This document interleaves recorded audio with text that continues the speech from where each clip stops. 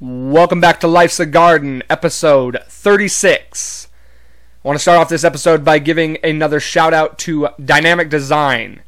They're the ones who printed up our band t-shirts, and I gave them a shout out last week, but it was at the end of the episode. I wanted to make sure I gave them another shout out to start this episode. So these are the shirts they made. Very great quality. And they will be available for sale February 20th at our show at Craft Local, 7 o'clock. So get on down there, make sure you pick up a shirt and check out some good music. That's Dynamic Design, located in Laurel, Montana. Any merchandise you need, shirts, hats, they got it all. And they do a great job, really good prices. Go check them out. That's Dynamic Design.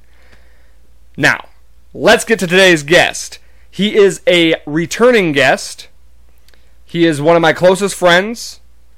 He has a master's degree in psychology. And I should mention he is a lifelong fan of the now world champion Tampa Bay Buccaneers. Ladies and gentlemen, welcome back, Eric Wolf.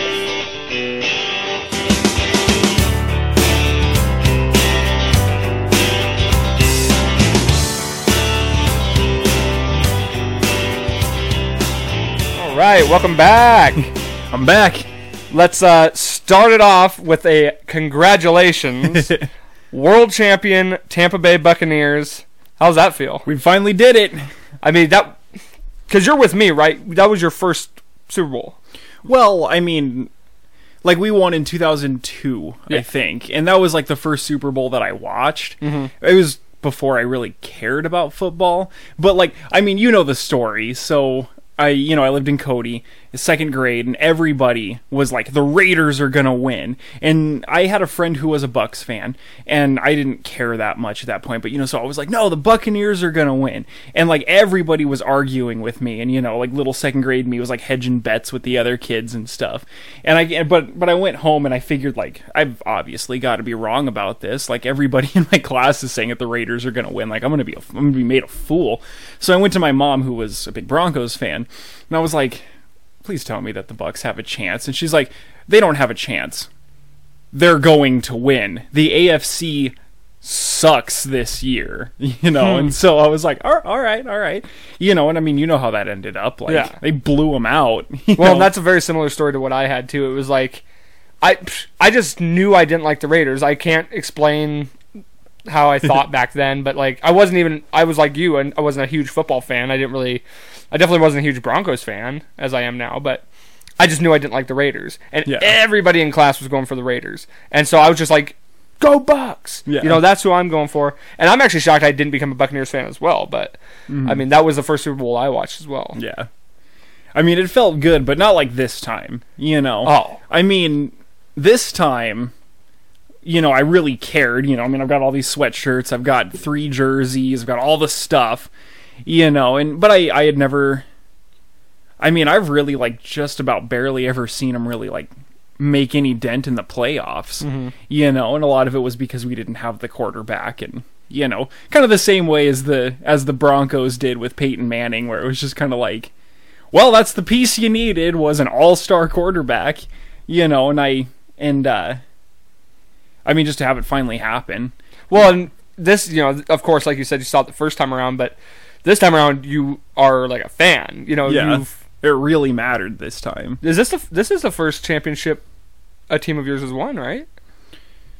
That you've seen.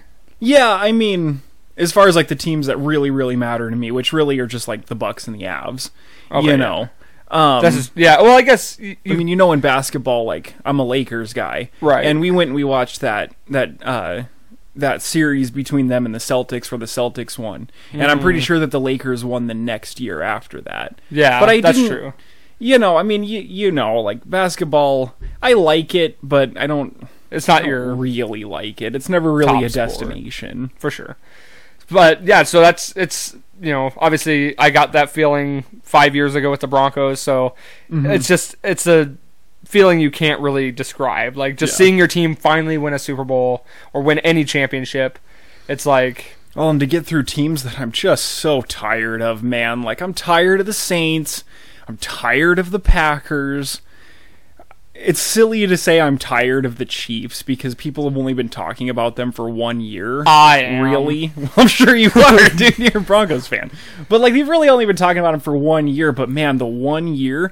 Like, I work with kids, and, like, even they're just like, Patrick Mahomes is the best. And I'm like, Patrick Mahomes has won 1 Super Bowl. I know, they can't get off his dick for a second. God, right? Like, I recognize that he's good. I'm not trying to take that away from him or anything. But, like, even, like, the way that they were billing the Super Bowl with this, like, the best of all time versus the best of our time. He didn't even get a single touchdown. I know, I fucking loved it. So, the last podcast, I recorded it before the Super Bowl, and I gave my, like, will be reactions to, like, each scenario. Now I can actually give my piece on it. So, first of all, I just want to say they gave the Bucks no, like, the only like,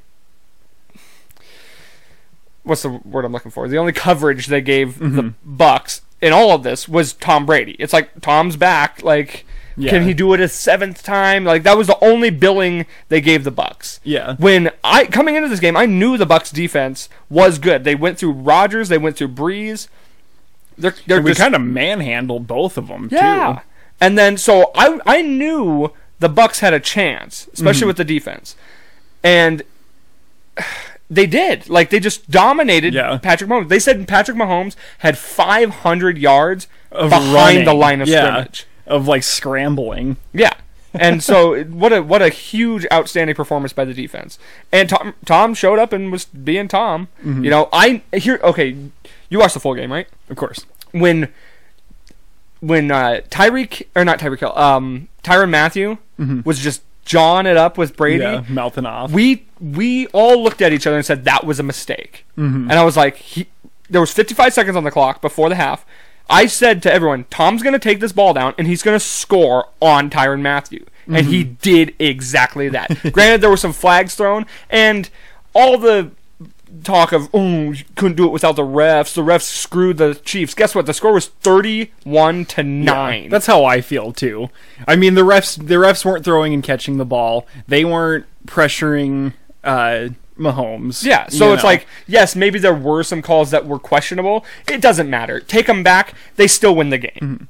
I mean, I saw questionable stuff on both sides. Sure. I mean, you could say, and I will say, that some of the penalties that the Chiefs got were pretty ticky-tacky. Especially that one where they kind of like tapped him on the leg and then he fell over and they made it a pass interference. Oh, with Evans. Yeah, I mean that one was pretty silly. And I was seeing a bunch of stuff. Like I was seeing the refs like giving the Chiefs like 1.5 yards on their ball placements after stuff. I mean, there's always little things, but like honestly, like the whole like. I don't like the outcome of this game, therefore refs bad, is just like... It's part of the game. It's an attitude that just shows that you're a sore loser. Well, it's always been part of the game. Every team always has to play the team they're playing against and the penalties. You know, penalties are part of the game. You got to play the rules. Yeah. You know, you got to play by the rules. If you're gonna take liberties, then you're gonna have to understand that stuff. A lot of the penalties that they got were earned, and after that the refs were watching them. And as much as the NFL and ESPN and all the sports talks just can't shut up about the Chiefs, you're going to tell me that the NFL went out of their way to make the Chiefs lose? Right. Give me a break. Like, they would love nothing more than for Patrick Mahomes and the Chiefs to get another ring. Like, they're the ones, like, they sell tickets. Yeah. So it's like, it's the highest powered offense. And as much as they were just dominating the Chiefs' offense during that game, Tony Romo couldn't take 2 seconds to get Patrick Mahomes' cock out of his mouth to say a nice thing about the Bucks. Every time he'd throw a shitty throw, man, what an amazing throw. It was incomplete, but still, what an amazing throw. He really rocketed that thing. I was just like, dude, give some credit where credit's due. I mean, Todd Bowles built up a great defensive plan. Kudos to the Bucks, world champs. So feels good. Now we got to get that. We got to get that other one in hockey. It's happening. They're looking We'll see. good. I mean, we'll see. It's such a crazy year for the NHL right now. Right. I know like the last time that I came on here, I got real cocky about being like, this is our year, but honestly, it still was our year. We had our third string goalie. Mm-hmm. We had so many people get injured, and like, I just got done talking about how lazy it is to blame the refs, and people can say that about injuries too, but I mean, hockey, and you know that like every single game your goalie has to be, if not the best player on your team, he needs to be like in the top 3 for sure. And to have a third string goalie in the playoffs, there's only so much that you can do.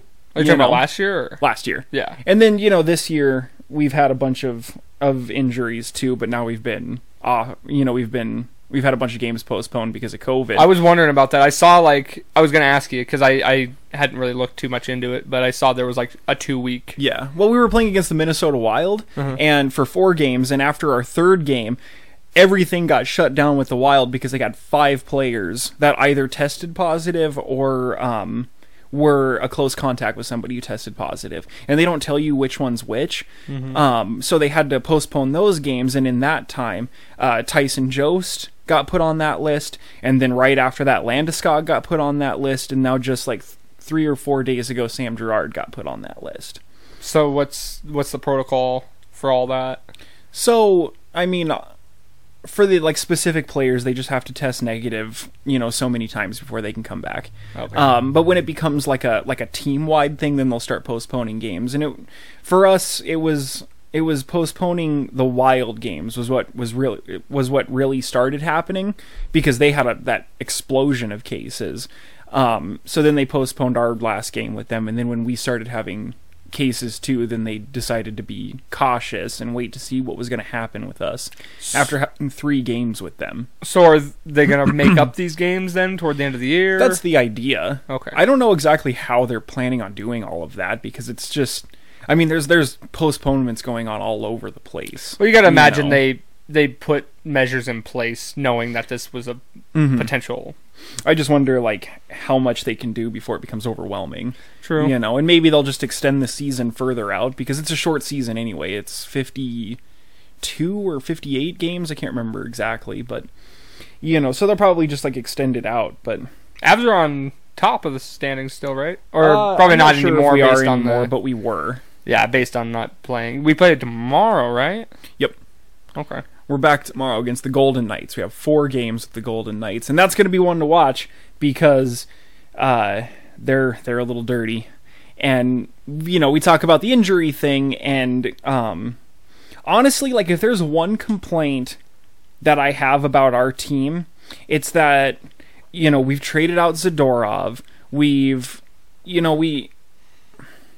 Jared Bednar, the coach, just has no interest in having a deterrent on our team, to have anybody who is going to take the other team to task if they play dirty, if they start hitting. Yeah, a goon. I mean, an enforcer. We kind of have some goons. People say Landeskog is a goon. I think they're just jealous. I love that term, goon. It is funny. I would say Comfer is a goon. If you ever watch, you'll see he'll go up and he'll hit a guy, and then if you ever see the camera, the people will be sitting there shoving him, and his face will be exactly this. He'll just be like, and then he'll just skate away, and that pisses a person off. He looks like a walking corpse when they're sitting there trying to piss him off. It's just to get under their skin, make them undisciplined, draw some penalties. Right. Well, you kind of need a guy to You need a guy to protect players, and just to just show the other team, hey, we're not putting up with that. Yeah. Well, and it's just like in basketball, you bring the bench guys off to pick up the penalties and play hardball. Right. And because them not being on the court, if they foul out, it's not an issue. You want your stars to be able to stay in the game, but when you want to put in some bumps and bruises, you throw in your backups and make them throw some body shots, Mm-hmm. Yeah, no, and that is it's a very big thing in hockey because of the hitting and everything. It's outside of things like rugby, it's like the roughest sport there is. you know? Right. And, I mean, they're running around with swords on their feet yeah. and a club in their hand. Exactly. Well, I mean, their whole body A is whooping just stick. a weapon. Whooping stick. Just running around with their shillelaghs. Yeah. You know, like, we had a game where, yeah, I mean, like two dudes simultaneously hit Sam Gerard. And you know Sam Gerard, like, he's like this tall, pure muscle, but he's like this tall. Mm-hmm. And, you know, they had two dudes come and hit him, and then Comfer comes up and starts, like, messing with him, throws down the gloves, they have a fight, and Comfer gets an instigating penalty for it. Yeah, they get their offsetting 5 for fighting, but he also gets an instigating penalty. So then the other team who double hit Sam Gerard gets a power play for it. So so it's basically the rules have kind of put in place where they can't be as enforcive. Honestly, like, it was a weird penalty that nobody really understood, because instigating penalties are usually something where you rush up and you, like, go to fight that guy, and the other guy's like, you know, like, whatever, and you, like, usually what it takes to get one of those is that you throw down your gloves first before they do. But they threw their gloves down at the same time. So it really shouldn't have been a penalty. It was the wrong call. But I know that the NHL is trying to move away from that era of hockey. Just from let 'em fighting do it. And, like, Who you know, like, the cares? heavy hits. I mean, if you look at the hits that used to be, like, in the age of, like, Joe Sakic and like Peter Forsberg and stuff, like, there was some monster hits that aren't allowed anymore. Right. And, like, it's kind of like it's a difficult thing to balance, because nobody wants our guys to get, or nobody wants anybody to get injured, and that's what they're trying to do. Like, I mean, you know, like, if you're getting punched in the head, like, that's not good for your brain under any circumstance. True. You know, Calvert has been out. The reason why he's been out is because he has, like, some pretty significant issues related to concussions. To enough that when he's playing, you'll see that he's got a pink visor on. And the reason why is because he's had so many concussions that the white light, or I think it's the blue light from the lights in the arena, bother him. So he needs to have these pink visors to sort of, like, filter out that light. Right, And- that's definitely not good. And, like, to me, I'm like, dude, like, I really like Calvert, but you need to stop, man. Like, how many concussions away is he from, like, pulling a Chris Benoit, you know? Who did they just get rid of? Graves? I think we still have Graves. We got rid of Ian Cole. Cole, that's right. We just traded him. Yeah. Um, Any reason for that, or just fine. I think cap issues, I think, Oh. was the reason for that. he might have been up on contract, something too? Mhm. Might as well get something for him. Well, I mean, here's hoping to finishing the season strong. The thing that's cool about our COVID delay and all of that stuff is that going into it, we had Devon Taves, who's a defenseman that we have, who's absolute breakout star, like, insane. He was injured, and Belmar was injured, and Calvert was injured, and of course Nathan McKinnon, our all-star guy, was injured. And the last report that we got is that it is likely, it's not known for sure, but it's likely that at least Devon Taves, Belmar, and McKinnon are going to be healthy for tomorrow. Sweet. So this delay doesn't really break my heart. Kind of worked out. Like I said, the issue that I have is that these guys were getting injured because other teams were taking liberties on us. The one time that we stood up for ourselves, we got a penalty for it, and the times that we don't stand up for ourselves, it just gets worse and worse, and our guys get injured. We need an enforcer.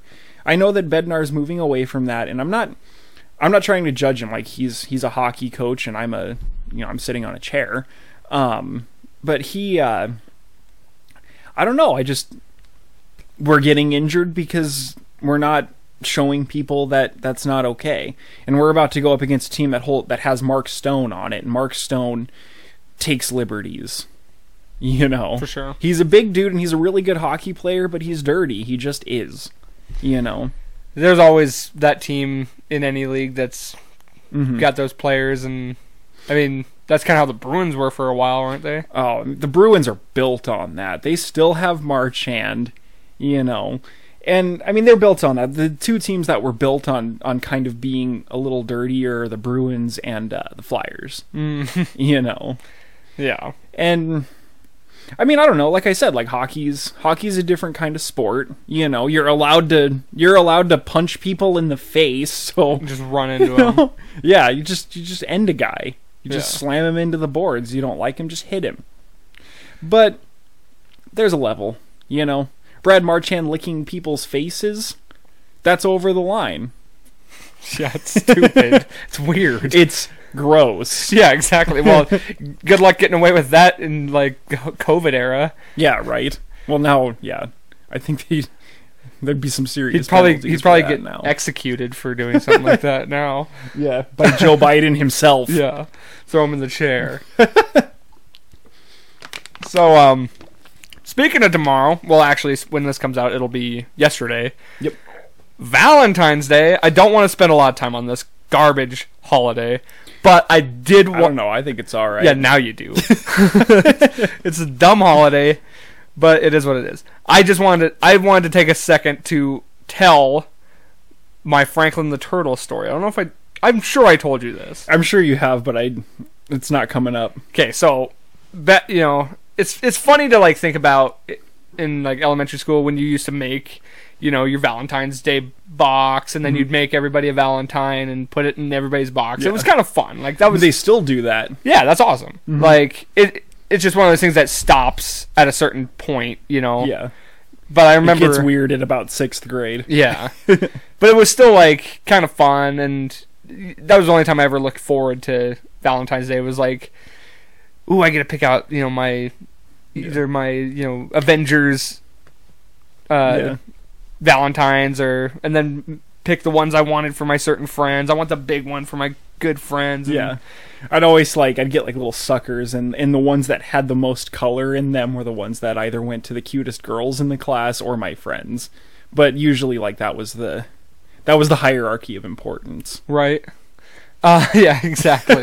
I never thought it. Well, what's funny is I never thought about it with like which girls get which. It was always like which of my guy friends are gonna get the cool ones. I remember talking like 4th and 5th grade, like obviously like in 3rd, 2nd, you know. I remember having stuff. WWE ones like that, and then I remember having probably had football ones at one point, Mhm. and then like Power Ranger ones or something like that. Yeah, I always had like Pokemon and I'm sure I might have had that too. Like I don't know. Like we said, there's only like so many years that you do that. Mhm. So. Yeah. Anyway, tell me about Franklin the Turtle. Oh yeah, so and maybe you can assess this from a psychological aspect because this kind of seems nerve-wracking. well, it just seems like an odd thing for a kid. Mhm. But so if anybody doesn't remember, there was I remember this. books. Yeah, okay. I just remembered now. There's a book series, Franklin the Turtle. They made it into a cartoon series too, kind of like the Berenstain Bears, where it's just like the adventures of this little turtle and his friends.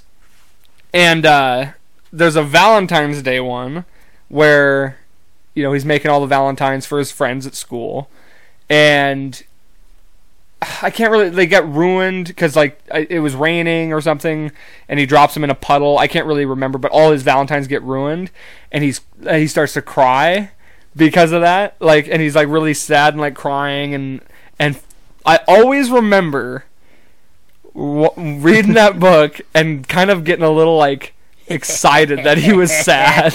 I don't know why. Take that, nerd. Yeah, I don't know. I was always just like, yes, Franklin, cry.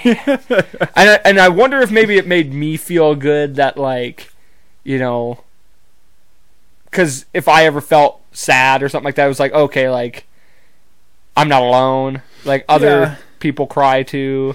I mean, it's probably something like that, but I mean, It was almost like I got a sick pleasure out of it. Well, and if you describe it like that, I mean, it does sound really messed up. But like, you've got to remember, like, if you think about movies or just any sort of media with stories that you like one of the things that always matters, coming from somebody who writes and has analyzed a lot of stories and stuff, one of the biggest things that has to happen across all media in basically anything that's not specifically targeted towards young kids is character death.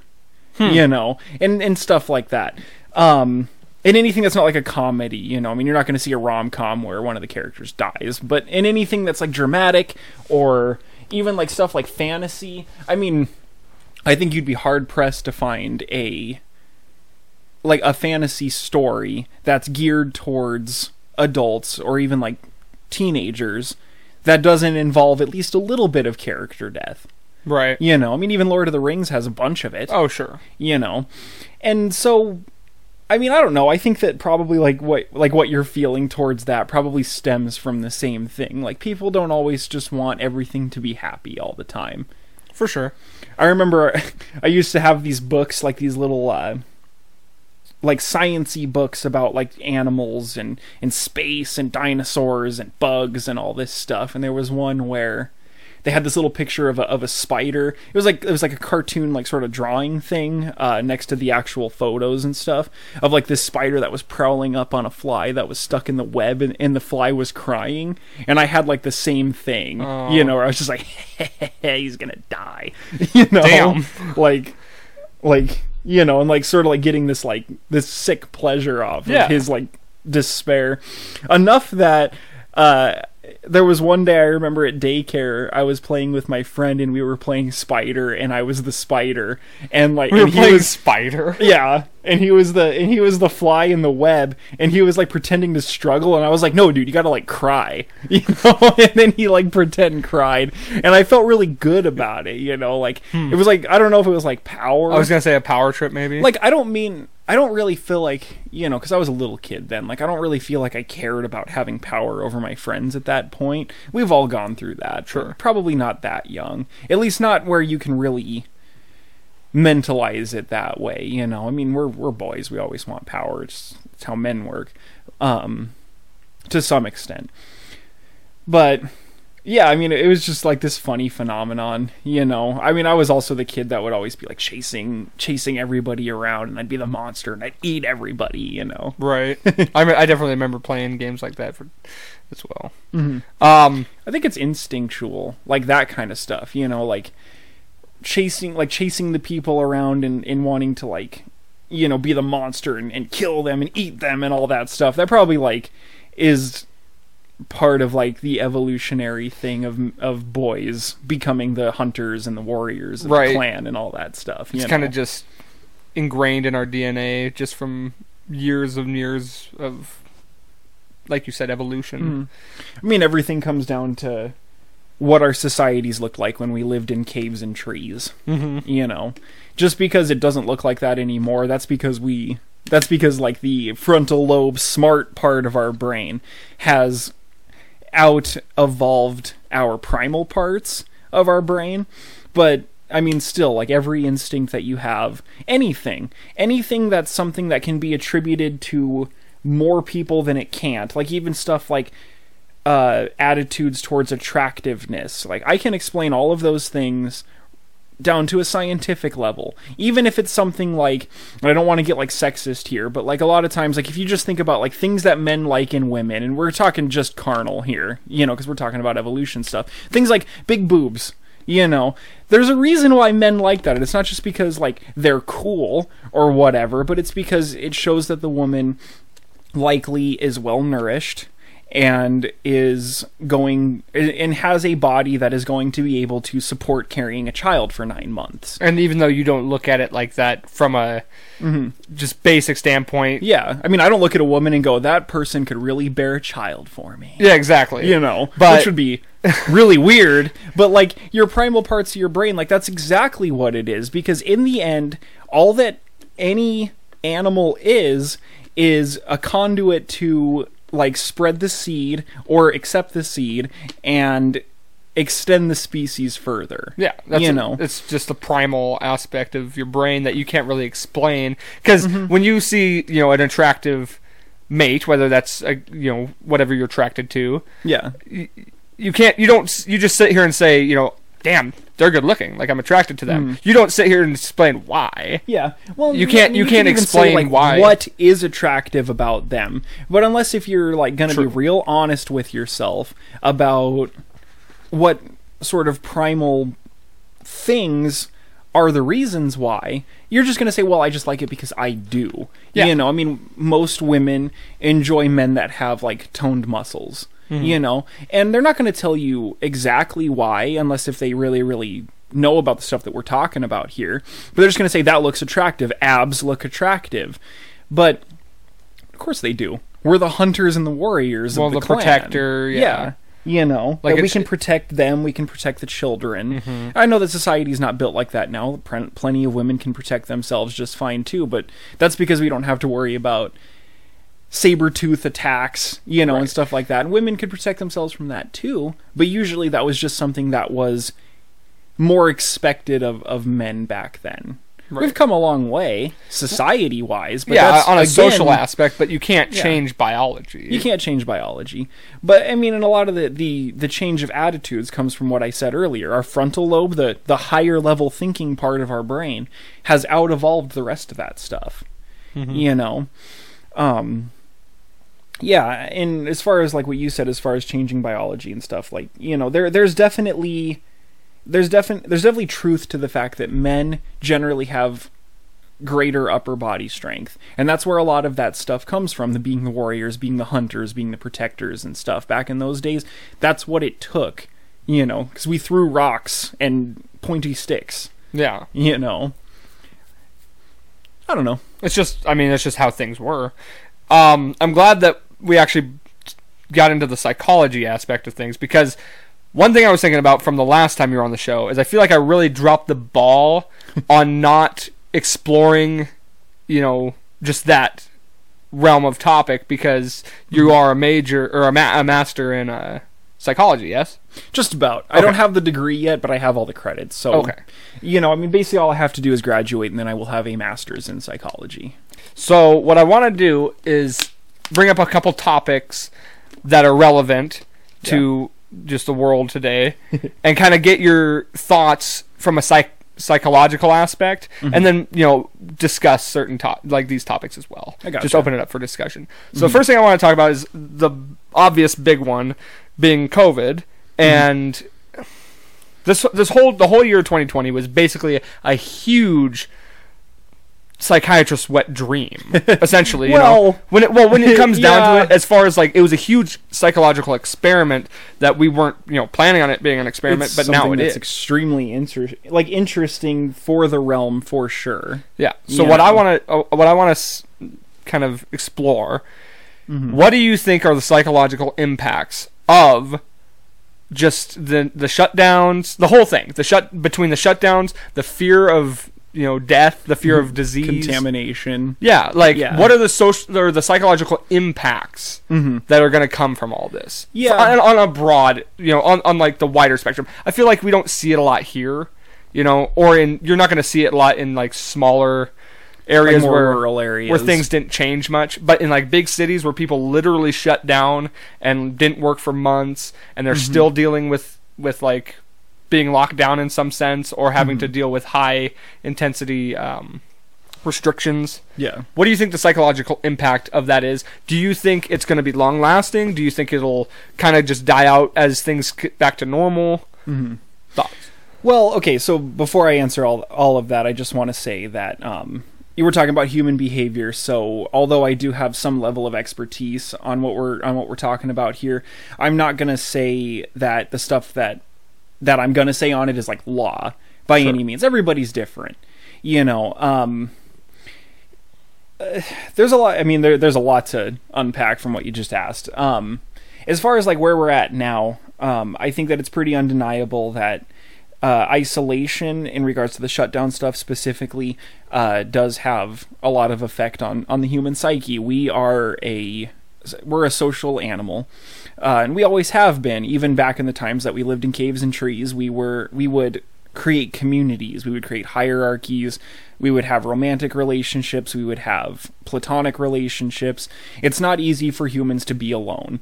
And when we are alone, as we have seen with the shutdowns, it causes a large uptick in depression, in anxiety. You know, the suicide rate has certainly gone up, you know, and statistics have shown that.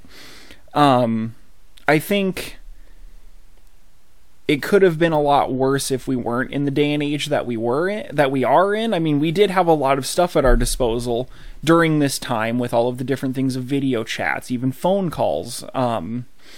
you know, and there's a lot of stuff that you can still do over the internet. You can play video games with other people. If you're not into that, you can read books together over Zoom. You can just talk. There's plenty of ways to play board games with other people online. You know, just, I mean, pastimes that are just as easy to do right here on a table are just as easy to do online. But it's that intimate, like, face-to-face contact that makes it, or that has made it very difficult for people. And I think that as far as like that specific thing, I don't know how long lasting those effects will be as we get past this, and everything opens up. I think that a lot of that stuff is going to just kind of go away. However, the fear of like contamination and everything that's gone along with this, I think is going to be long lasting. I mean, we've been doing this for here in Billings for about a year now. You know, I think the school, like my school that I work at, shut down, I'm pretty sure like early March. Okay. You know, so about a year. And we've been doing the masks and the distancing from one another a lot. But I gotta tell you, like, I'm watching the Star Wars movies right now, and like when I see like two characters talking and they're this close to each other, like I have this feeling in me where I'm like, yo, you want to like, you know, put a little space on? You want to maybe mask up? You know, because I'm starting to get used to it. Yeah, that's kind of what I'm wondering about. Is this something that you think a high majority of the population will be dealing with? I think it's going to be tough to drop it at first, especially for people who have concern or have like health issues that make them really concerned about this, or are close to people that are like that. You know, because I live with my grandma. She's got a lot of issues. She's beaten it, which is pretty cool. At least the regular strain or whatever, right? Mm-hmm. It's hard to say a whole lot about the new strains. But she's beaten it. We were able to keep it away from her long enough that she was able to get the antibody treatment, where they basically just infused antibodies into her, and I think that really made a big difference, which, like, for people who are upset about the lockdown, like, that's what we got to understand. That's why we did that. Because we were able to delay widespread infection long enough that people like my grandma were given a solution that was going to make it more likely for her to be able to beat it. It was never about stopping COVID from happening. It was just about not having it just completely blast us when it first started in the beginning of last year. I think a lot of the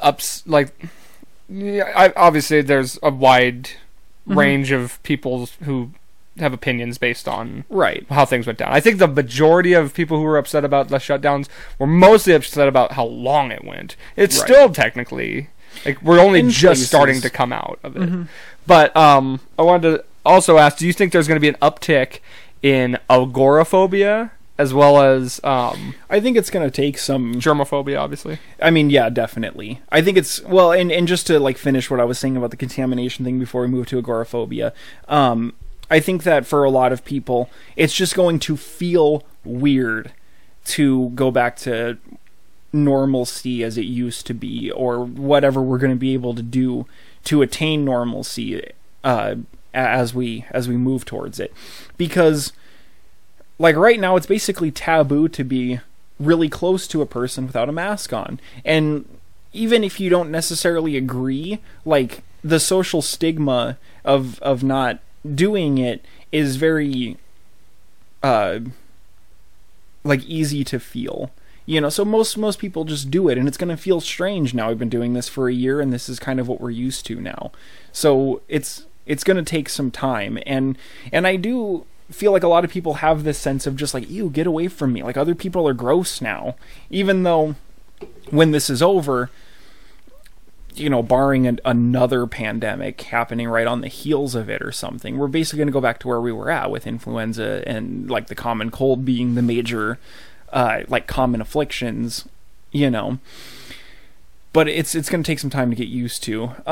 Agoraphobia, I mean, I think for people who were introverts already that pushed themselves to go out got a real excuse to not do that anymore. Got an excuse to like recede into their shells and not push themselves anymore.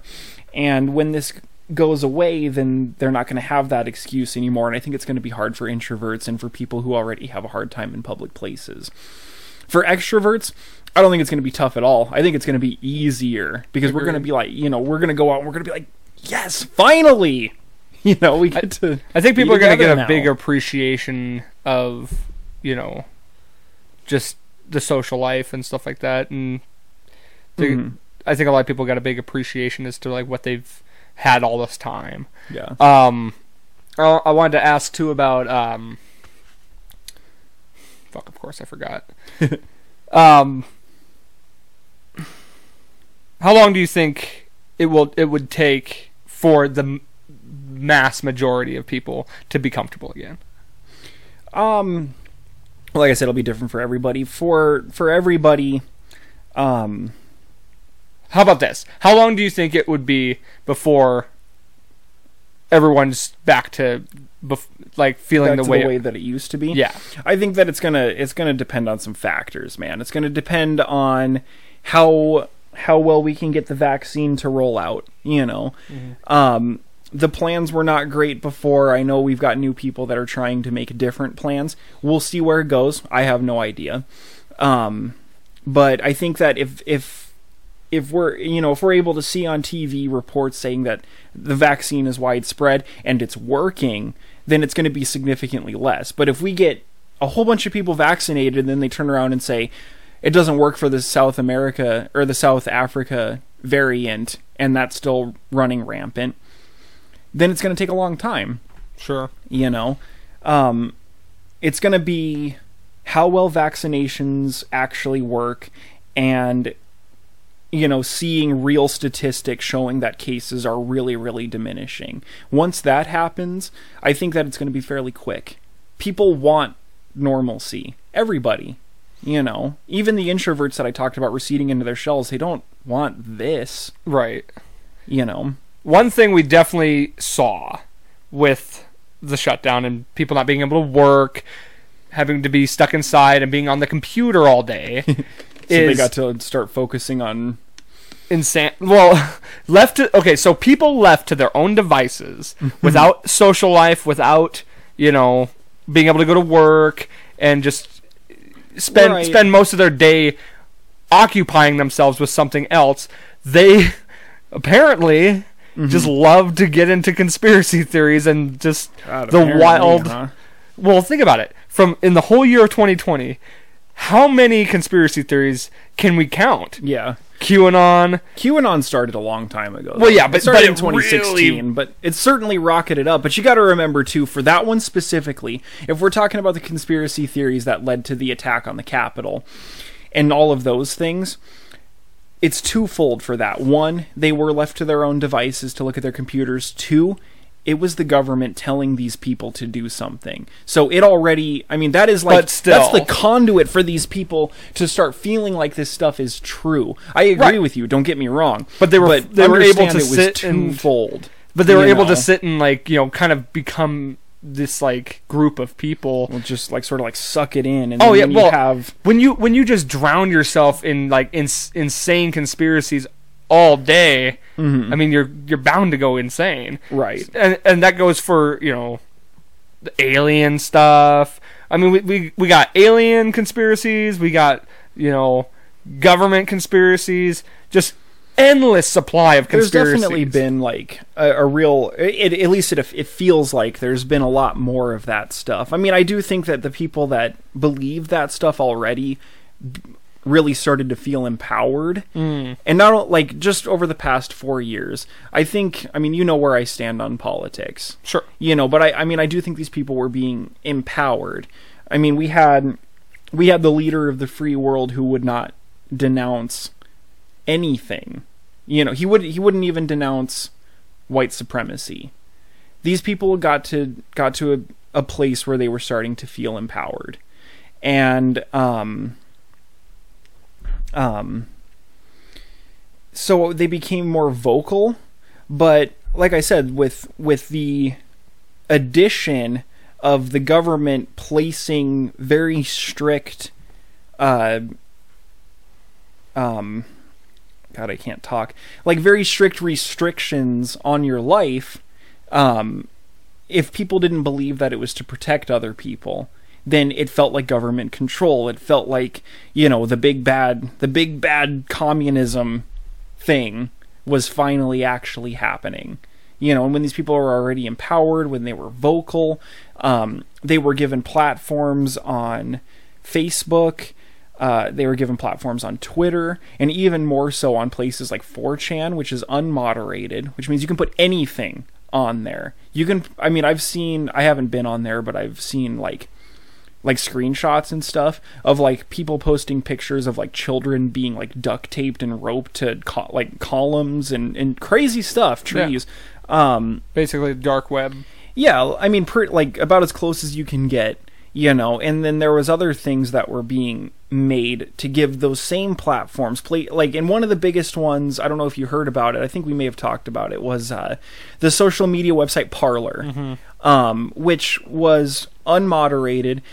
It was billed as like a free speech platform, which I think is cool, but there has to be a level. And actually the CEO, according to something that I looked at, the CEO did want to put in a basic moderation algorithm to censor neo-Nazi propaganda, which I think everybody can agree with that neo-Nazi propaganda is a bad thing, that if it's not controlled can lead to some serious problems.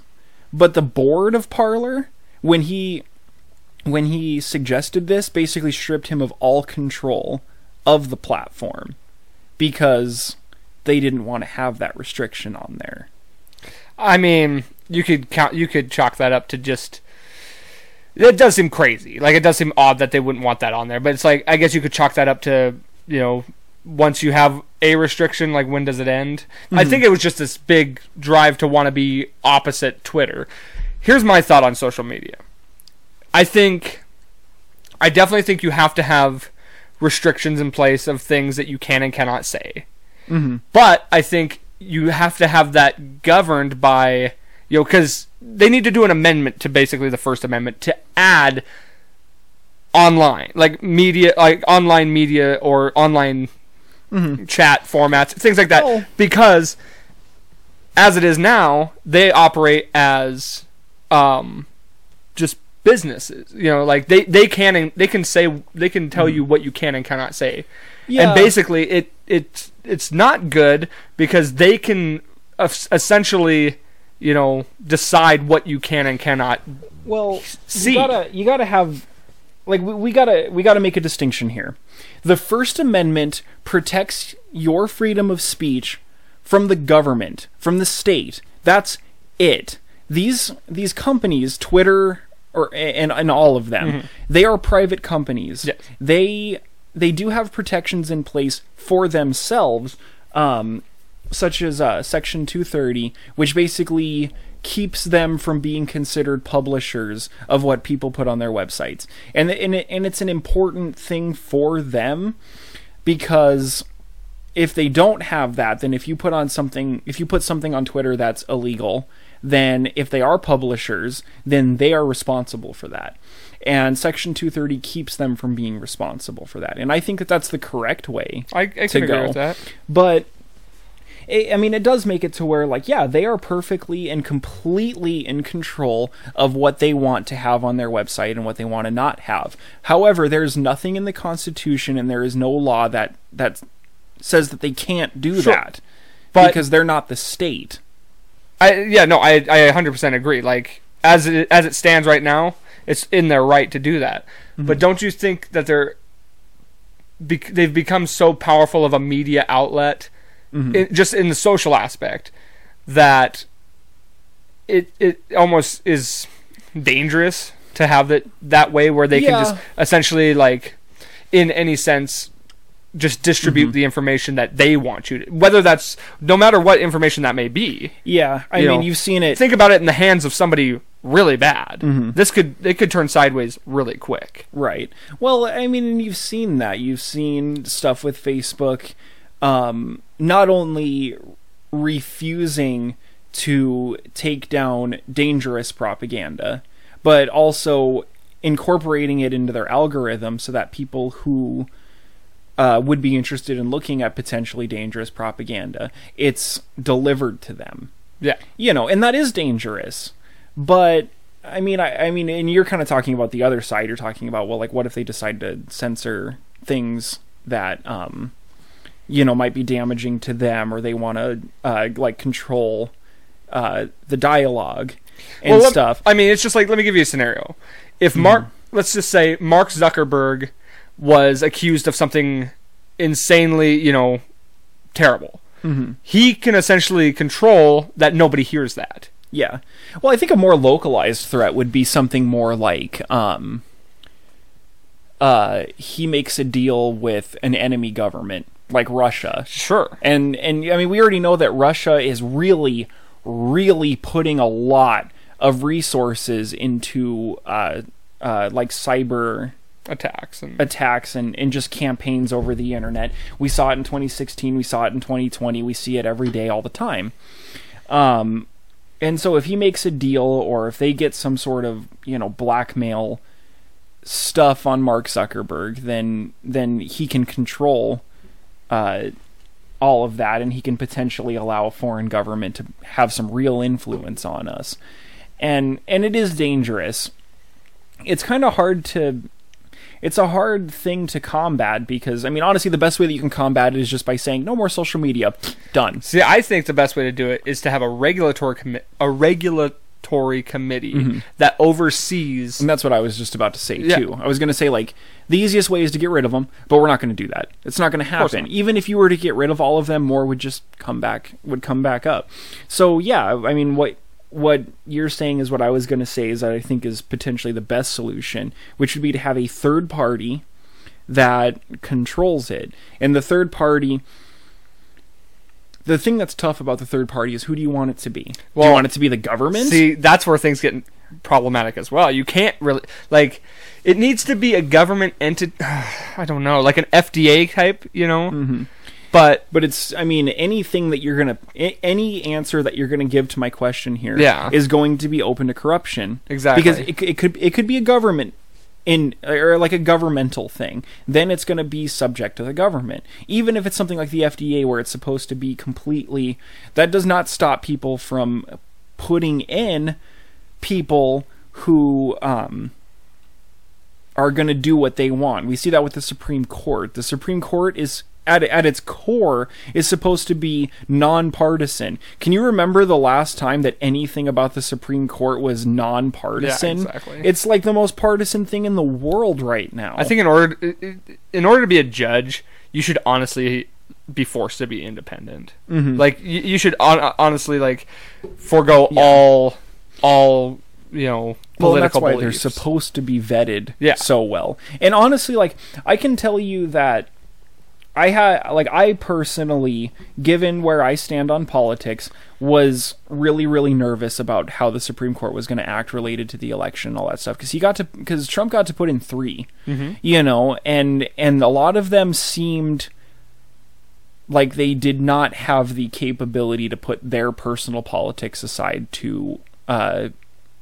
do their duty to protect the Constitution. And they proved me wrong, They actually did really, really well. So, I mean, the vetting process, I guess, in the end, I still am not crazy about at least the last 2 judges that were put in. I guess the vetting process worked well enough to keep it from becoming another partisan entity in the government. So I can appreciate that. But, with this committee, so let's say it's not a government thing, the committee to oversee the social media stuff that we're talking about. Then what is it? Right. Because if it's not going to be governmental, if it's going to be a powerful entity, then it needs to be corporate. And I think I would rather it be governmental, honestly. Well, you know? And even if it was a corporate entity, what's stopping the government from, playing lobby, Yeah. with them to... Well, in either way, like, I mean... No matter what, corruption is imminent. Corporate is... I mean, in my view, I think corporate is even more corrupt. Corporate... That's... Well, yeah. Like, entities really care about their own things, and even if you kind of, like, try to make a wide swath or whatever, they're gonna have their own interests, and they can be contacted by the Russian government, the Chinese government, just as easily as Mark Zuckerberg can. Yeah. We kind of dove into the next thing I wanted to talk about already a little bit, so I'll just kind of intertwine it within this current conversation, based on a psychological aspect that we're still sticking on. Yeah. And I've been very, vocal about this on the podcast several times. Mm-hmm. What do you think do you think there's a legit psychological impact to media? And this covers social media, mainstream media. Like, do you think there's a legit psychological aspect, or impact, rather, that the media inflicts on the people from a, I almost want to say, fear aspect? Absolutely. On all sides. And you see you see this. You see this with everything. You see it on both sides. You see it from cable news. You see it from social media news. You see it from everything. I don't necessarily want to just make it about fear either, though. Fear and, like... us and them attitudes? Yeah, just like the... divisiveness. Yes. Altogether. Fear, anger, yeah, just anxiety. I mean, the fear one specifically is a big deal, though. And you see it on anything. If you see... I mean, you could look up an article about just about anything, and it's going to be billed as something that should be feared, or something that you need to really, really pay attention to at the very least. And a lot of that just comes from the fact that the media in any form wants you to come back. They need to make money. Yeah. So if they say this isn't really a big deal, then they're kind of also saying that you don't really need to pay attention to it. And that's not good for business. So everything has to be billed as something that you need to pay attention to.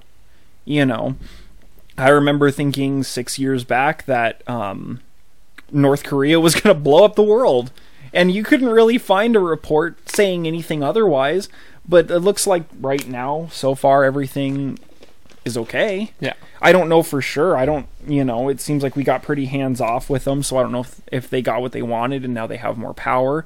I know that they are a nuclear power now, which I don't think is a good thing, but they certainly are now. But yeah, the fear thing is very much like a marketing ploy for them, but it does have an effect. You can say that, when we're talking about the QAnon stuff and we're talking about the things that happened with the storming of the Capitol and stuff, that's all based on fear. I looked a lot because if I'm going to be a person that talks about this stuff, then I need to be a person that sees that looks at both sides. So I actually looked at Donald Trump's Twitter a lot, and I looked at the comments. I didn't really care about what he was saying. A little bit, but more than anything, I looked at the comments, and the amount of fear in the people that were really, really wrought into it is very evident. These people believe, I mean, the very specific, strong QAnon stuff is like almost has the aspects of a doomsday cult, with them believing that, I mean, the central aspect of the QAnon conspiracy theory is that Hollywood and mostly the Democratic politicians are part of a New World Order satanic pedophile cult. Yeah. And you can't tell me that we're not preying on people's fear. Most of those words that I just said strike fear into people. And so when they see that this satanic pedophile cult is now taking over the government, they are afraid. They don't necessarily show that, but I mean, you don't show up at a place with guns chanting to kill people if you're not afraid of those people. Right. You know, so it very much is a powerful psychological thing. And I don't necessarily mean to just keep picking on the one side. Well, I was actually going to lean it to the other side just from something I was thinking in the aspect of like the racial division being, you know, if you constantly, well, let's just start with the rioting in general. Like, I'm not going to say one way or the other whether I agree with it or not. In the end, when you are just showing that, it's just like with, you know, these school shooters. If you give them the attention, if you give them a platform, then they're gonna like. Well, I know I'm gonna get on TV for this, so therefore you're just broadcasting these riots in one area. Well, guess what? Then they spread like wildfire all over because everyone's like, "Hey, look at that!" You know, like let's do that too. Yeah. But digging back to a little bit of the racial stuff. If you, and I'm not saying, I'm not going to sit here and say that black people have not been dealt a bad hand. Of course they have. Like that's evident. Well, that's probably an important disclaimer to put in here too, is that the protests and the things that happened that caused the protesting were real issues that need to be combated. Now, rioting, we're not talking about that. We're talking about some of the more extreme things that happened during the protests. Sure, yeah, it's an important disclaimer. Of course. But anyway, what I'm saying, like, I'm not saying, you know, there's not racial division. I'm not saying that there's not reason for uprise. And a need for change. Yes. But when you constantly tell a group of people that they are that they're being kept down, they're, you know, there's this overpowering entity that's keeping them down, and it's always going to be that way. They're going to feel that. You know what I mean? Like, if you're constantly telling them, "Hey, the man's keeping you down," it doesn't matter. It doesn't matter if you're black, white, poor, rich. What, you know? If you're poor people too. Hey, the corporations are keeping you down. Well, if you constantly are telling people that, they're going to feel like that. For, you know.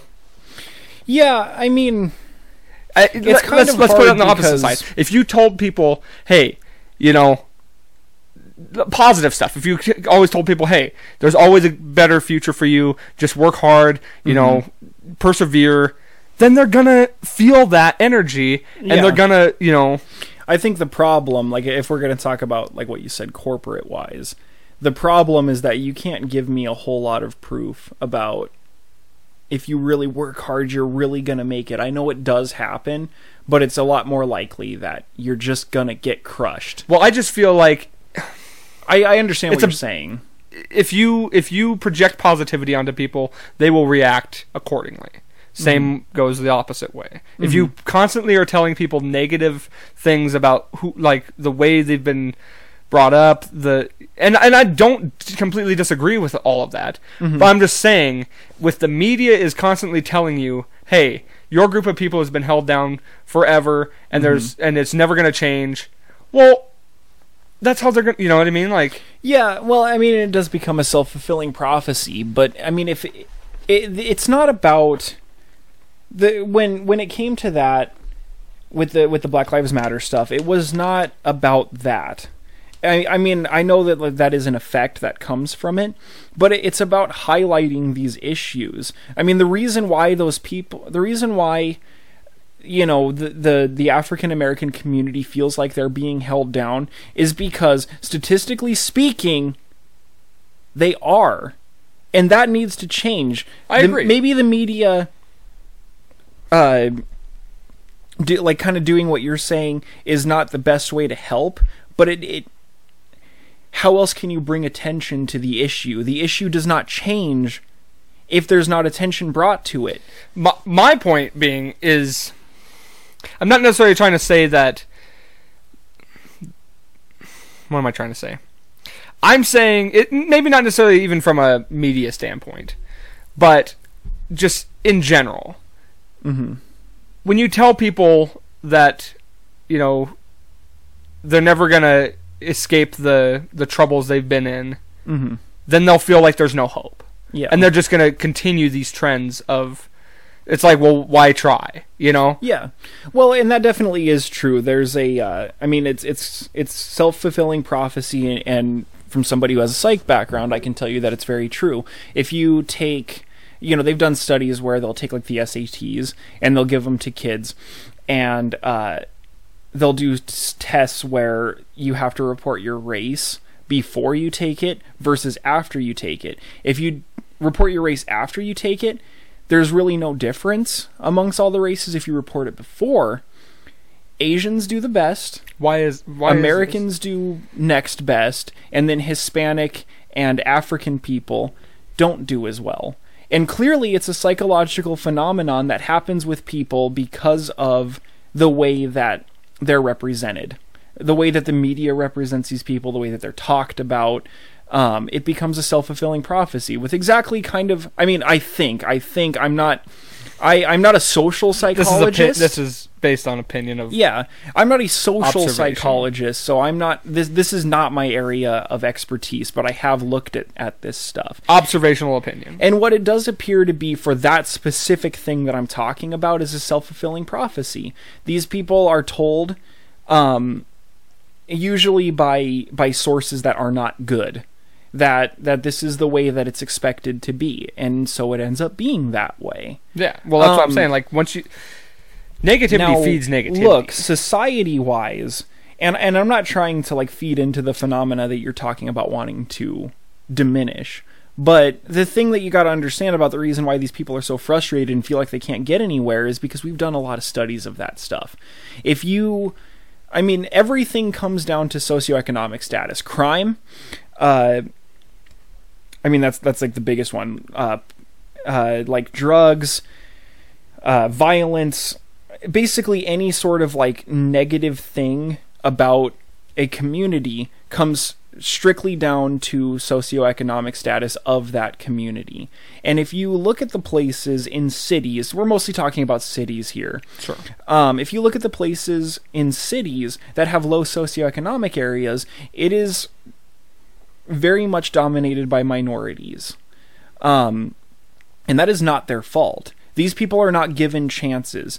They do studies where they'll take, I think I told you about this, but they'll do studies where they'll take, like applications, and they'll put them into places, and they'll put in names like Mike Smith and stuff like that, and they'll change up the qualifications of each of these, but they'll put names like Mike Smith and like very white names like that. Then they'll put in names like Rose Garcia and just very clear minority names, and they will find that people with names like Mike Smith that have lesser qualifications will be hired a lot easier than people with names like Rose Garcia with higher qualifications. And that's not necessarily me just saying like, pure racism. Definitely some, but it could just be even just like inherent. These people may not even mean to do it. But when you have things like that, or just attitudes when people look at people, like institutional involuntary racism, these are the things that keep those people in the low socioeconomic areas, like just continue to feed these trends. And that's kind of what I say, like, it's not necessarily a good thing to hear. You can't get ahead. But when that is the case, attention needs to be brought to it. I agree. Here's another it needs to be changed. Right. Here's another thought, though, that you kind of just made me think about too. With what you're saying, like you said, involuntary, institutional racism. This could feed in the same aspect. So you have that side of it, and you have the minority side of it who view both these things happening at the same time. I think there's another play at hand, and that is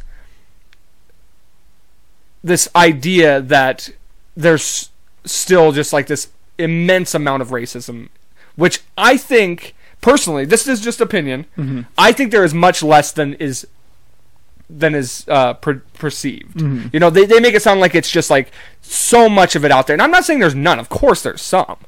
I just think there's a less lot voluntary racism, but I think that institutional racism Sure. is still very healthy. But being like, making it seem like there's so much more out there than there might actually be. Because, I don't know, this is just me saying this based on the people I know, based on the people I've seen and listened to, and not just, within our community, but, in media, in, the social zeitgeist in general, just the pop culture aspect, everything in that realm. Obviously, I've never been in, to Philadelphia or to, Yeah, it's definitely like a probably a little difficult for two like white men in Montana. I agree. That's why I'm trying to be very careful about making this opinion. That's why we said what we said in the beginning. We're just talking opinions here. I just feel like there's not as much as they're trying to like make it sound like, and that doesn't help anybody, because like you said, the even from the it definitely doesn't help the minorities thinking that everyone's out to get them, and it also doesn't help the job holders, the corporations, anybody like that who might have this involuntary reaction, because now they think also, oh, there's all this racism out there, and like, I don't know, I just don't think that helps psychologically with them either. Well, it's hard because, I mean, what do you suggest then, that we don't talk about it? Because it's hard. It needs to be. I think we should tell the truth and make it not sound like that there's all these racists out there, like every white person's a racist and every, or even the opposite, where black people don't like white people. Like, that's not true either. Right. Well, and you know what I've said about that. Like, certainly the solution to real problems related to race or related to sexism or anything, the solution is not reactive racism and sexism on the other side. And I can recognize that. But there needs to be some sort of solution. I know a lot of people really dislike affirmative action, which is kind of like where businesses are given like tax breaks or rewards for specifically hiring minority people, as I understand. I'm pretty sure that's affirmative action. But it was, these policies were put in place to try to fix this issue. And a lot of people might look at that as being reactive racism or sexism or whatever. And it's kind of like a hard line to toe, because you could say that, you could say that that's against white people. But if we're not making an active change to it because it is institutional, then it's not going to change unless if there's an active effort, And I agree, like, things need to change. I just think it doesn't help anybody when you're, even like I said, if you're white and it's projected that black people don't like white people, that doesn't help anybody either. Right. It just doesn't help anybody when you assume that the opposite race hates you. You know what I mean? And I think it just should be more presented like, I think more people want change and more people want to be accepting and accepted than the opposite. Right. And I just think that needs to be projected more than the opposite. I think something that would be really good, and I know that people are working on it, is to just try to directly combat like these perceptions of minorities, whether it be racial minorities or women or minorities related to like sexual orientation and all of it. I mean, a lot of times, there needs to be an active effort to change those, and that's not to say to do any sort of counter racism or anything like that, but just kind of like, for example, some of the stuff that like the children's movies of like Disney has done lately, where they've tried to be more inclusive, or even like in shows or in cartoons or whatever, to try to like actively have roles that have been dominated by white people, just have other people in those roles. There's nothing that harms a movie by having a black person being the CEO of a company. Sure. You know, and if we can make it, and it would take some effort, but what I'm getting at is that if we can make it be more of a thing where that's just an easily perceivable thing, then the institutional racism will go away.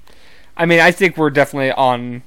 We're trying a track with forward, it, you know, and it's going to take some time. Like, I mean, just like if you think about a doctor, like a medical doctor, if you just try to imagine one in your head, like I guarantee you, what you're going to see is a white man. Generally speaking, it's what you're going to see. Usually, I think honestly of like an Indian person. Do you? Well, yeah, India comes out with a lot of doctors. I gotcha. But I was just thinking of that's just... hard. That's another thing that's hard here because, of course, we're a very low diversity place. But most people do. All my doctors have been white men. Yes. Yeah, they do. I mean, they do studies like this, you know. And if you were, you know, let's say a person is talking to a therapist, describe these people, and usually the therapist is an older white man, for example. You know, or psychiatrist or doctor or surgeon or whatever. Whereas if you say a student raises their hand because a teacher asks them a question, describe these people, you know, then you get a woman more often than not. You know, and it's stuff like that can be combated, you know, just by having the characters in a show where the doctor is a woman, is a Hispanic woman. You know, because right now there's a lot of people that just kind of look at that and they're kind of like, that's not what I expected at all, you know. And I mean, that's the kind of stuff that I think can be combated and could be effective at changing. And I'm not trying to say that the people who do describe those situations in that way are racist. Sure. It's just, it is a product of years of seeing that. Well, it's not just... And it's what contributes to institutional racism. People who are... or people who have institutional racism ingrained, it's different than saying that they are racist. I agree. You know, they're not I know what you're racist saying. people. And I've had issues with it. I remember, like, when I came up here to Billings as a 12-year-old boy from Cody, Wyoming. Cody, Wyoming has a population of 8,000. And they're a small town with small town attitudes. It's not at all false for me to tell you that when I moved up here, I had never seen a black person live. Right. I've certainly seen them on TV and stuff, but I had never actually, been able to just look at a black person. And so when I came up here and I did start seeing some black people, I was like, that is awesome. You know, and then I went through this phase of like where I wanted to be extra nice to them to show them that I'm not racist, which is racist. Yeah. You know, because it's like it's the same concept as like, you know, somebody in a wheelchair trying to just like overcompensate for their disability when they just want to be treated like a regular person. I mean, don't treat them like there's something out of this world. The thing is that if you treat, you know, if you treat a minority poorly, it's because you're noticing that they're a minority. Yeah. If you treat them really, really nicely, it's because you're noticing that they're a minority. Right. You know? Yeah. And that was the issue, and I had to learn that. For sure. You know? I kind of want to steer off the rate. I mean, that was a great discussion. Yeah. I just want to kind of get into some other topics too. Yeah, for sure. Definitely a great discussion there. Mm-hmm. And I just don't want the whole episode to be. I don't mean to come on here and like. No. I thought it was great. Bring on the topics that are tough. No, that's what I wanted. Like that's stuff people want to hear anyway.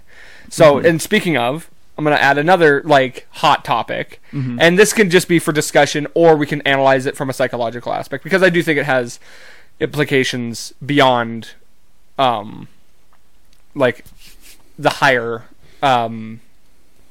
what's the word I'm looking for, pop culture aspect. So cancel culture, a big thing that I've strongly been against, but I want to know where the line gets towed. So there's been some big ones recently, of course, and I'll name a few. So very recently, Gina. Oh, I can't remember her last knew name. I The was one gonna that forget it. was on the Mandalorian. Yes. So it starts with a C. Yeah, I was trying to remember it Let for me the take a show, look. and I couldn't remember. Gina. I'm not even gonna pretend like I remember. Yeah. So there was her. It's Gina Carano. Carano. Yeah. So I Gina believe. Carano is one recently. Marilyn Manson. Have you read the stuff about him though? Yes. Dude is But messed up. let's open it up. Mhm. Army Hammer. I don't know if you've heard of this one. Army Hammer's Yeah. another one, and Morgan Wallen. Mm-hmm. So these are 4 ones that happened within the last 2 weeks. Now I want to break them down a little bit and kind of just figure out where the line gets towed on these. Mm-hmm. So let's start with Gina Carano. And in all of these cases, I mean, I'm going to be as open-minded as I can. I probably disagree with all of them in some sense. But because I just think you have to do something really fucking bad to have your whole career. Yeah, to have your brand destroyed. Yeah. And I just think in a lot of these cases there needs to be a level of forgiveness and Well, and I certainly agree with that as well. I think that there's some things I don't know a lot about all of those cases. I do know about the Gina Carano one. Okay. And here's what I'm going to say on that one. It has been known for a long, long time that if you don't want this to happen to you, just don't talk about the Holocaust. Okay, well- okay? Not so much don't talk about the Holocaust. Don't compare anything to the Holocaust. It's a bad idea. It is a bad idea. People get the hammer for it all the time. So to sit here and say, I don't get to talk about my political beliefs, and that's an awful lot. Like, the Holocaust. I mean, the Holocaust, there is nothing like the Holocaust, besides maybe what happened in the Soviet Union, because actually more people died there, but it wasn't as racially charged. And I agree with what you're saying. Like, it seems like a dramatic comparison. Mm-hmm. Is it worth her losing her job over? Because they called it anti-Semitic. I don't see how that's anti-Semitic to make a comparison. Mm-hmm. I mean, and she's been very what they say is anti-Semitic about it is that it trivializes what like the Jewish people went through during that time, because what's going on now is nothing like what happened in the Holocaust. And I think what she's trying to say is that the things that led to the Holocaust are comparable, because a lot of conservative people recognize that their attitudes are a dying breed. When the baby boomer generation goes out and the millennial generation comes in, conservatism is an endangered species. And they do feel like they're being persecuted for their beliefs. I don't really know what to say on that, but they do feel that way. And so they feel like Jewish people were persecuted for their beliefs during that time too. But still, we're talking about the Holocaust. It's definitely an extreme comparison. I don't disagree with the thought. I do think being a Republican in today's age, there's a bit of a target on your back. Mm-hmm. And that's kind of sucky for anybody. Like, hey, we say it all the time. Your beliefs, your religion, all of this, your political beliefs, your religion, you should be free to have those. Mm-hmm. You should never be made to feel bad for what you believe. Yeah. And I get what she's saying. Granted, yes, I agree. It was a very dramatic comparison. I just don't see why her losing your job. And she's made controversial statements. And being a Republican in Hollywood is definitely not easy. Mm-hmm. I just think it's, I don't know. Honestly, the best thing to do. Here's my biggest thing of it. Sorry. Go ahead. I didn't mean to cut you off. But my biggest thing of it, there's this giant push for strong female, characters, mm-hmm. and yet, but unless you have her being a woman, though. I know. Don't start muddying the water here. If I know what you're saying. Somebody else had said this and was a dude. If it had been like Bradley Cooper, he would have gotten the same. I agree. I'm just saying it seems a bit. Like I said, I understand what you're saying. So she came out. She was brave as a woman and said her views and got the hammer for it. Yeah. I mean, when I say the hammer, I mean like the ban hammer. She's been banned. And in all honesty, it's almost nice to know that because she's a woman, she didn't get, you know, a softer treatment than somebody else. Mm-hmm. But it just seems odd. I'm just saying from the Hollywood aspect, they're trying to push for a lot of stronger female characters, which I'm fine with. But then it's like, unless her opinion doesn't jive with ours.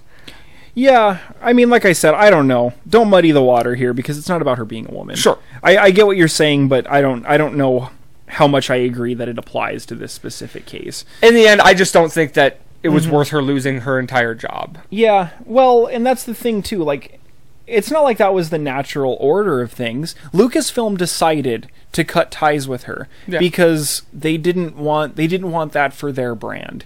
And they're perfectly allowed. And dude, her career's not over. I know. She just got a film deal with Ben Shapiro. Well, yeah, I saw that too. But she definitely didn't get the total axe. I know her agency dropped her. It just so that's just one thing. Now, yeah, I don't know a whole lot about the Armie Hammer thing. The Marilyn Manson thing. Okay, look, Manson. The thing that happened with Manson had to happen. Because the dude was abusive. You can't let that be okay. Well, they took his career from him because after finding out the kinds of things that he has done to women, you can't continue celebrating a person like that. Explain for anybody who doesn't know, because I don't honestly know the full extent. Okay, so I read an article about it, and like honestly, like some of it was kind of starting to make me sick. Like he was very physically, sexually abusive towards women. Okay. Now, okay. Once again, something that really matters here is that this is all based on things that were said. Mm-hmm. But when you have so many reports that corroborate with one another, you have to lay, or you have to kind of decide something somewhere, you know. And there were things like he would. It's really hard because I can't remember some. Like, you'll have to give some of the really details. big things, but basically it just came down to a lot of physical and sexual abuse. Okay. One of the biggest things that I do remember, just to give you an example, so that I can lend credence to how I feel about this, was that like he's had a few wives, and one of them talked about how when he was upset with her, he would lock her in a closet for hours while in the bedroom closet, and then make her listen to him entertaining other women. You know, so we're talking physical, psychological abuse, and kind of like encroaching on sexual abuse as well. There was a lot of other things about literal sexual abuse, rape, you know, and things like that. I was very unaware of a lot of these details. But. So, I mean, Marilyn Manson has done things to a level. I think that this is a broken person who needs a lot of help. You know, he wrote an autobiography years ago and proved that. He would, you know, in his autobiography, he described breaking a bottle over his mother's face and cutting her with it. He talked about he himself talked about an ex-wife that he used to have that he still to this day fantasizes about crushing the skull of with a sledgehammer. He talked about how him and several of his friends hatched a really complex murder plot against her, and they were going to go with it, but the people that he was that were going to do it with him got cold feet and decided not to. And he felt robbed because he felt like he had the right to end another human life, and the fact that he didn't get to do that was unjust. And some of this may just be his shock rock. Right. And I was going to say, I don't necessarily... Now, granted, I don't condone anything if these are accurate allegations. Mm-hmm. Here's the thing that I don't like also, though, is... And I hate to say it because, you know, I want to believe people who report these things happening to them. But you can't... It's just... You cannot be guilty until proven innocent. Mm-hmm. I just and I do know this. He did. One woman came out and said, who was with him for like 8 years, and said that doesn't sound like him. Yeah. So if you have somebody who on the other side is defending you, who was a girlfriend of yours or wife or whatever for 8 years, saying that that's not you. That same woman said that there were issues, just that though, like some of the very specific things described, she said did not match my experience with him. Sure. So she wasn't saying no, like there's no way. She purposefully left leeway there. I do have to say too, like, and I'm not excusing anything. Mm-hmm. If you're a girl, like, if you're a woman and you're gonna be with Marilyn Manson, isn't it almost expected that he's gonna be kind of a freak? I mean, this clearly this doesn't excuse. Yeah, abuse. No, I understand. And I mean, I think yes, but being a freak and being abused, or in being an abuser is different things. Of course. You know, I just think it's pretty like I don't think anybody's totally shocked by this. Yeah, I mean, coming from him. Yeah, I understand what you're saying, but I mean, I think people generally hoped that Marilyn Manson was a character, and the person, I can't remember his name now. I had it in the article, but you know, and that person, the actual human behind the Marilyn Manson caricature, was not a freak. The problem is that he is actually a total freak. You know, given that these things are true, which when you do look at all of this stuff together, it makes a very convincing case against him. And that's really, in the end, when we're talking about this stuff, that's all that you have to go on. I understand. Well, especially when it's like you said, if there's a record label that says this does not jive with what we... Yeah. Again, though, so here's let's just give a what if. Mm-hmm. In the event that these women come out and said, hey, we lied. This didn't happen. Does he get redemption? Or... I think in that case, of course.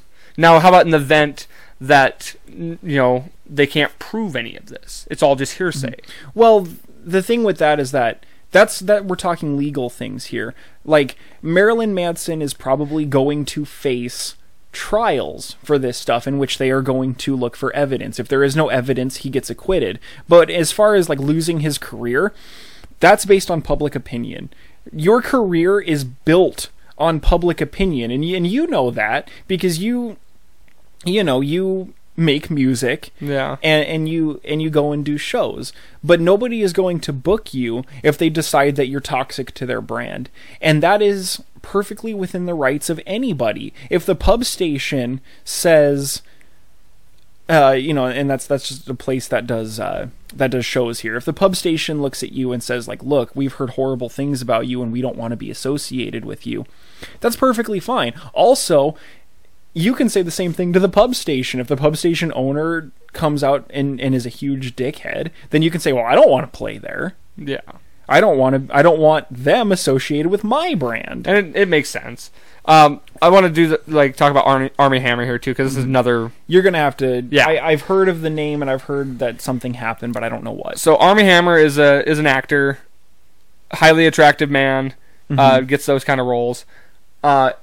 Came out, somebody released text message threads of him talking. So, just to make a long story short, apparently Armie Hammer has a corpse fetish or something like that, or he has a weird fetish of of necrophilia, kind of or wanting to mutilate people, and talks about eating flesh and shit like that. Now, here's the problem. Something like this. Things like that. Here's the problem. He's never done that. Mm-hmm. It's all just talk. It's all just a sick, weird fetish that he has. Don't get me wrong, it's weird. I'm not into it. I think it's definitely crazy weird. I don't think that's worth losing your career over if that's all that there is. And so here, like I said, here's where the towing the line thing with the Marilyn Manson thing. I was not aware of a lot of the allegations. So, and I could probably agree with it being a justifiable cancellation in that aspect. Here's one that I disagree with highly. Like I said, none of this has happened. Yeah. And there was an incident where he did cut a woman, but she wanted it. Yeah, which is weird, but it's not worth canceling over if she was fine with it. Especially in a world where we're very like accepting of sexual ambiguity and like yeah. So, yeah, that's really weird. I mean, I'll have to look at it too, but I mean, if you know what you're telling me is true and it's just things that he's said or whatever, I don't know if that really justifies what has happened in that case. I definitely agree with what you said though about, you know, it is within the rights of these like groups and people to say whether or not like associating with this person is good for their brand. And that's really like, that's the same thing that happened with Gina Carano. Yeah. Lucasfilm just looked at that and they said like, look, we don't want to look like we support what you said here. People don't like it, you know. I just think for all you know, like they could, I know that this isn't the case in that specific case, but you know, like behind closed doors, they can still have a good relationship, but they can just say like, hey, I'm sorry, but you know, like the public attitude when it comes to Hollywood, excuse me, defines everything.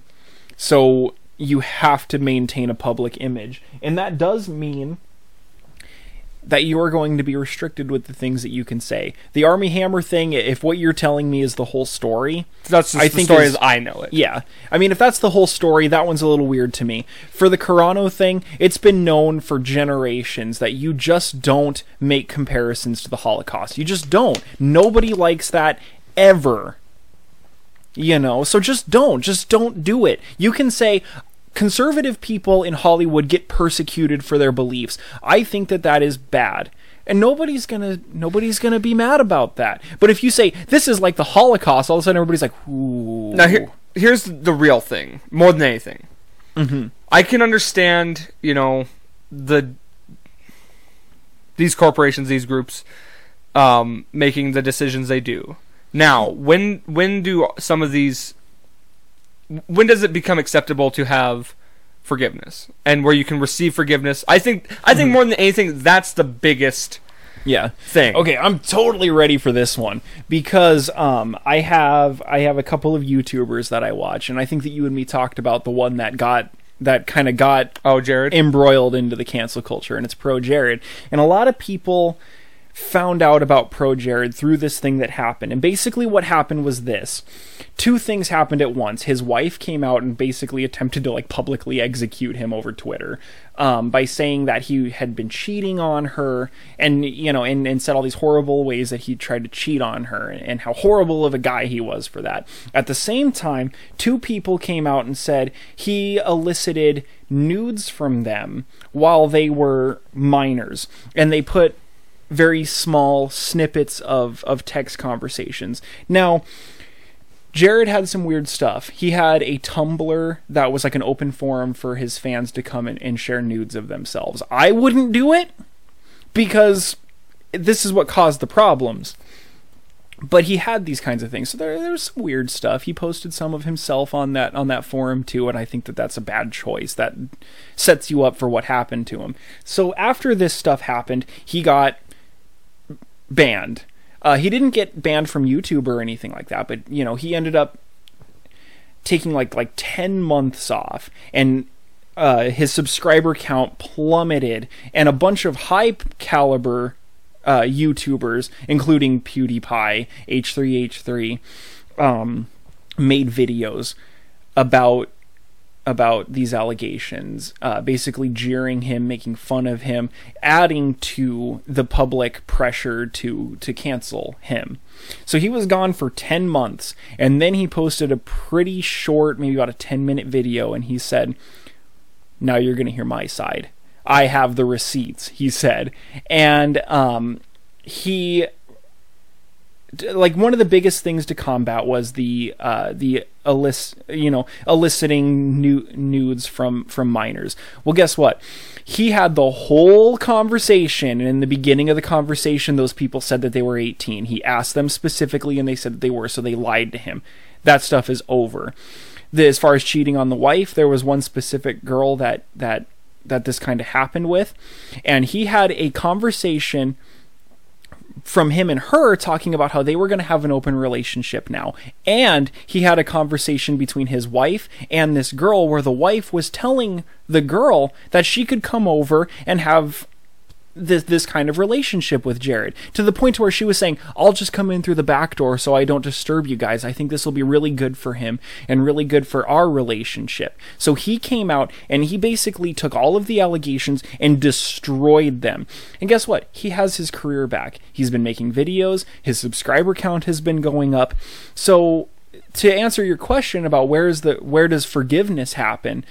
Unfortunately, in these cases, is when you have something alleged against you, the burden of proof is put on your shoulders. And that's what Jared did. He proved himself innocent. And I know legally speaking it's supposed to be innocent until proven guilty. Clearly, in the case of cancel culture, The court of public opinion. the court of public opinion is the opposite. You are guilty until you are proven innocent, which means that for these people that are getting accused of things, the burden of forgiveness, or the burden of proof, is on their shoulders to prove themselves innocent. And from that point, forgiveness can be given. That's a good point.